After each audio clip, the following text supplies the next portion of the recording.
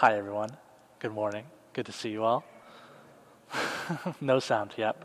That's why I'm just saying things so they can try and solve it. Because if I don't say anything, they don't know if it's working. And if I use this, I'll move, and then you won't hear half of the sermon. So, yeah, that's better? Great. Thank you. Okay. There we go. Thank you to Chris and Kevin and everybody up in the tech booth. It's like double important that we have sound these days, especially with so many people joining us online. So I said thanks be to God, and also thank you to Toby for reading the scripture for us this morning. That was really lovely and wonderful. Today is the fourth and the final Sunday in the season of Advent, the day when we name our longing for the coming of love among us.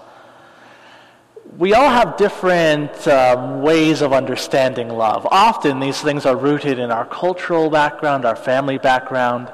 For some of us, love is something that's never discussed, that's never said, that's understood by the actions of people who love us and who we love. For others of us, love is something that's so easily discussed, so drenched in everything in our society that it is even something that we just use as a greeting at the end of phone calls. Love you too. So then if we have all these different understandings and ways of relating with love, we must wonder, is there something common that will unite us in our waiting and in our longing? The church has always held that love is the greatest virtue. Colossians tells us that love binds all the other virtues together, whether compassion, kindness, humility, gentleness, or patience. All of these are held together in perfect unity by love. In 1 Corinthians, Paul says that of faith, hope, and love, the greatest of these is love. And that makes sense because we remember that we worship a God who is at the core a loving relationship of three persons, Father, Son, and Holy Spirit. And so love should also be a thing that we value most of all, as it makes us more and more like the God who we worship. In fact, apart from love, so many other things lose all meaning, all value, all worth. Again, in 1 Corinthians, we hear Paul announce that if he had the gift of prophecy, if he had all knowledge and could understand all mysteries, and if he had faith that could move mountains but didn't have love, he would be nothing. And I know that we could rightly add many other things to that list as well. If a marriage sees husband and wife with a home and a white picket fence and 2.5 children, if they are living the dream, whatever that dream may be, but they don't have love, it's nothing. If we could measure out perfect justice, but we did not have love, that justice would be nothing. If we could release every wrong, but didn't love our neighbor, it would not be mercy. If peace was found by a universal agreement to just live and let live, but we didn't have that love for each other, it would not be God's full intended flourishing. Love is the only context within which any of these things, whether knowledge or faith, justice or mercy, marriage or singleness, peace or hope, make any sense at all. In this final week of Advent, we wait for the coming of love into our lives and into our world, because without love, the things that we've been longing for until this point won't mean anything. Without love, all our hope will be lost. All our peace will be restless and tenuous, and all our joy will certainly pass away. It is love which will bring about the completion of these things, because we know that love never fails. Just before Advent, we walked through a short sermon series as a church where we kind of talked about ourselves. We talked about the church, and we talked about what the church should look like as the beloved community of Jesus. We covered really big and important things, like how crucial it is that we have relationships where we're actually present to one another, even in challenging circumstances like the pandemic, when that can be difficult. We talked about the necessity of caring for one another and of loving each other in ways that the other person can actually receive as love, not just in the ways that we think they should be loved or the ways that we want to be loved ourselves. And we admitted that this has not always been our experience of the church. And so I'm sure our longing for love and belonging and community is something that we'll carry with us through this season of Advent as well. But this love that we're waiting for, it's more than just the love that we find within community. We're waiting for God's love to come among us, powerfully, finally, completely. As one of the most well-known verses of Scripture reminds us, which we heard read for us this morning, God so loved the world that he sent his only Son. There's a reason this verse is so well known, but I wonder if it being as familiar as it is to so many of us has made it lose some of its meaning along the way.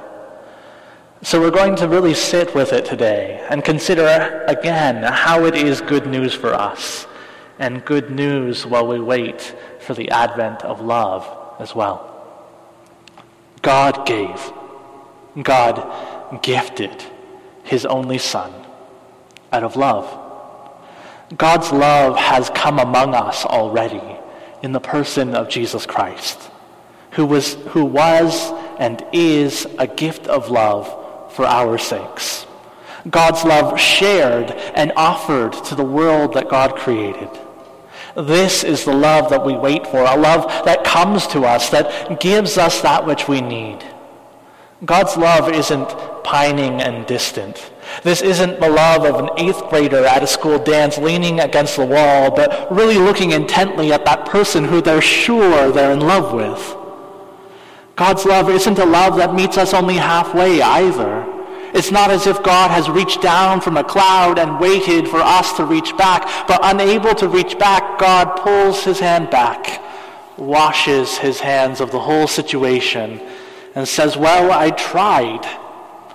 No, God comes to us, offers his very self as a gift for us, that nothing at all should prevent us from receiving this gift.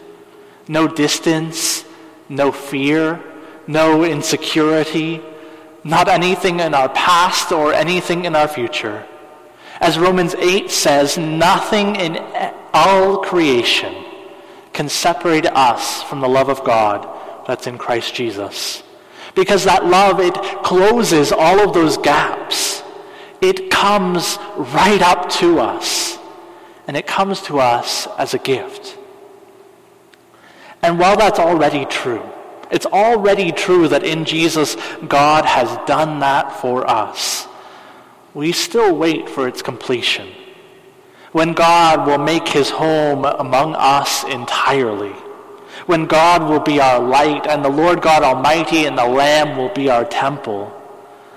So while we wait for that coming fullness of God's love, we're also formed by the ways that we've known it already. And as it forms us, we share that kind of love with others as well. You see, we too are called to extend love in ways that meets people where they're at, as a gift. If God's love for the world would give his only Son, and we are Christ's body as the church, then God's gift to the world continues to be the presence of his Son, now through you and through me. We are the gift which God's love offers to our world today. And like Jesus, we are sent. We bring the love of God directly to people wherever they're at, in their joy and in their sorrow, the love of God with them. In our workplaces and in our neighborhoods, the love of God to whomever you meet. If God didn't just shout from heaven and hope that people would feel his deep love, why do we sometimes think that we can just do things in our church building and that somehow the city and the world will know our love for them, God's love for them? God's love requires that we go, that we are sent, that we're given as a gift, not on our terms, but on God's, to every place and in every situation where love is needed. We are the faltering and feeble presence of God's love to a weary world. But be of good courage, because we know that love does not fail. And one day, even our imperfect but well-intentioned actions of love will be made complete as God comes among us in God's fullness at last. There's a goal that God has as he gives this gift of his Son. God's love desires something for our world, that whoever would receive that gift would receive with it eternal life, salvation from perishing. God's love desires that those who God loves would not die.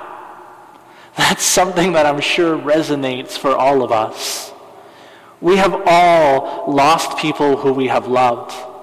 Some of us are feeling that grief most acutely in these days.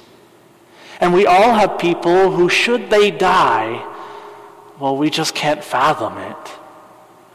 To love another is to desire life for them. And by life, we don't just mean a pulse. We mean flourishing, vitality, goodness. And this is what God's love desires too. And God desires it for the world. Out of love, God gives the gift of life once more to creation through his Son, who is the way, the truth, and the life. Having announced that God gave his Son to offer life, John makes clear that God did not send his Son into the world to condemn the world, but to save the world through him. Now here's the thing. Whenever we seem to talk about salvation, we always want to talk about condemnation too, don't we? I know that we do, because somehow in every single baptism class I've taught for this church, this question comes up. Some form of this question. Like, why does God condemn people? Why isn't everybody saved? And the list and the variation of these questions, they go on. It seems like maybe our questions about faith and who God is aren't that different than the questions of the audience to whom John wrote, because he anticipates exactly these kinds of questions, and he answers them for us. Jesus was not sent to condemn, but to offer the way of salvation. So where does condemnation come from? John anticipates that we might ask. And so he writes, whoever believes in him is not condemned. But whoever does not believe stands condemned already, because they have not believed in the name of God's one and only Son. John is saying that condemnation is the state of the world. It is the default. It's where we're all at, or we were at one time. As Romans will tell us, all have sinned and fallen short of the glory of God, and the wages of sin is death. Condemnation is the state of our world. Death is already here. Darkness is all around us. It's how things are. But in God's love, he gave his Son, who is life, to overcome death. In God's love, he gave his Son, who is light, to overcome darkness. In God's great love, he gave his Son to be salvation in a world of condemnation. But it says that they have to believe. And so we might also wonder, why is belief a prerequisite? And it's not about knowing the right thing. It's not about if you just knew the right facts, then you can get to heaven. It's about being rescued. A rescue that we can't do for ourselves. If you're in a building that's burning down and you will not trust the firefighter that's come to drag you out of it, it's not the fault of the firefighter. If you're in a dark place and you won't open your eyes to see the light that is now breaking forth, it's not that the light wasn't strong enough. God did not send his Son into the world to condemn the world, but to save the world through him. And we need to receive that gift. Love has to be chosen. We couldn't choose love before God loved us. And God loved us in such a way that we could see his love in swaddling clothes in a manger, in compassion toward the weak and the outcast, in scarred hands and wounded side, in empty tomb and the Spirit's coming. God has loved us such that we are now able to love God through his Son, to turn from darkness because of the light that has broken into our lives. And in that light of God's love, we might find that we have life more abundant and free than we ever imagined was possible. Love has to be chosen. But more than chosen, love must be shared. If we, who were once wandering in the land of deep darkness, have received this dawn of light, and if we have stepped into that light, then we should find ourselves compelled to go and do likewise. Go and announce the coming of this light to others, still caught in the darkness of their lives and the darkness of our world. To announce the coming of love to people who genuinely believe that they can only be loved for what they can do, that they can only be loved insofar as they are able to love others, or who believe that they cannot be loved at all. God so loved them that he gave his only Son. Love is the gift which God has given to our world. And even while we wait for its fullness among us, we have seen its goodness already. And we have been called to be a part of its continuing revelation to all peoples, in all places. The good news of the gospel for us once more today, the hope of the advent of love, is that light shines in the darkness and the darkness has not overcome it. That the one who is life itself has come into the world and death could not destroy him. That God so loved the world that he gave his one and only Son. And love never fails. In the name of God, Father, Son, and Holy Spirit. Amen. We want to leave space for you to respond to the Holy Spirit and what the Spirit might be saying to you and to our church. And so there are a couple of invitations for you. The first is an invitation for you to pray that you might receive the gift of God's love in your life, the presence of Jesus. Maybe that's a prayer that you prayed lots of times before and you're still longing for that. Pray it again today. And maybe that's a prayer you've never prayed before at all. But something inside of you says you would like to see and experience even the first taste of God's goodness and love to you.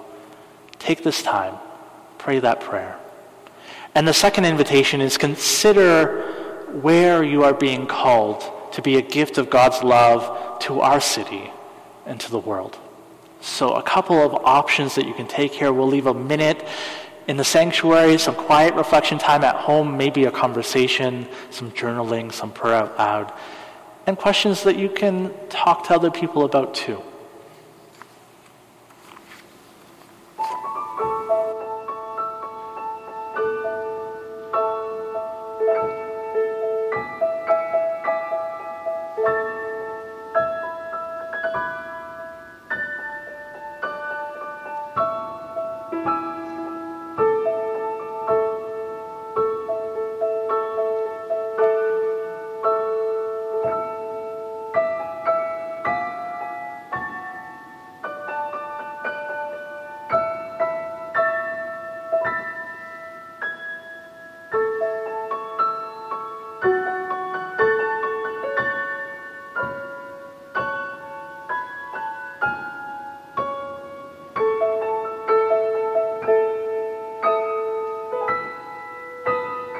you.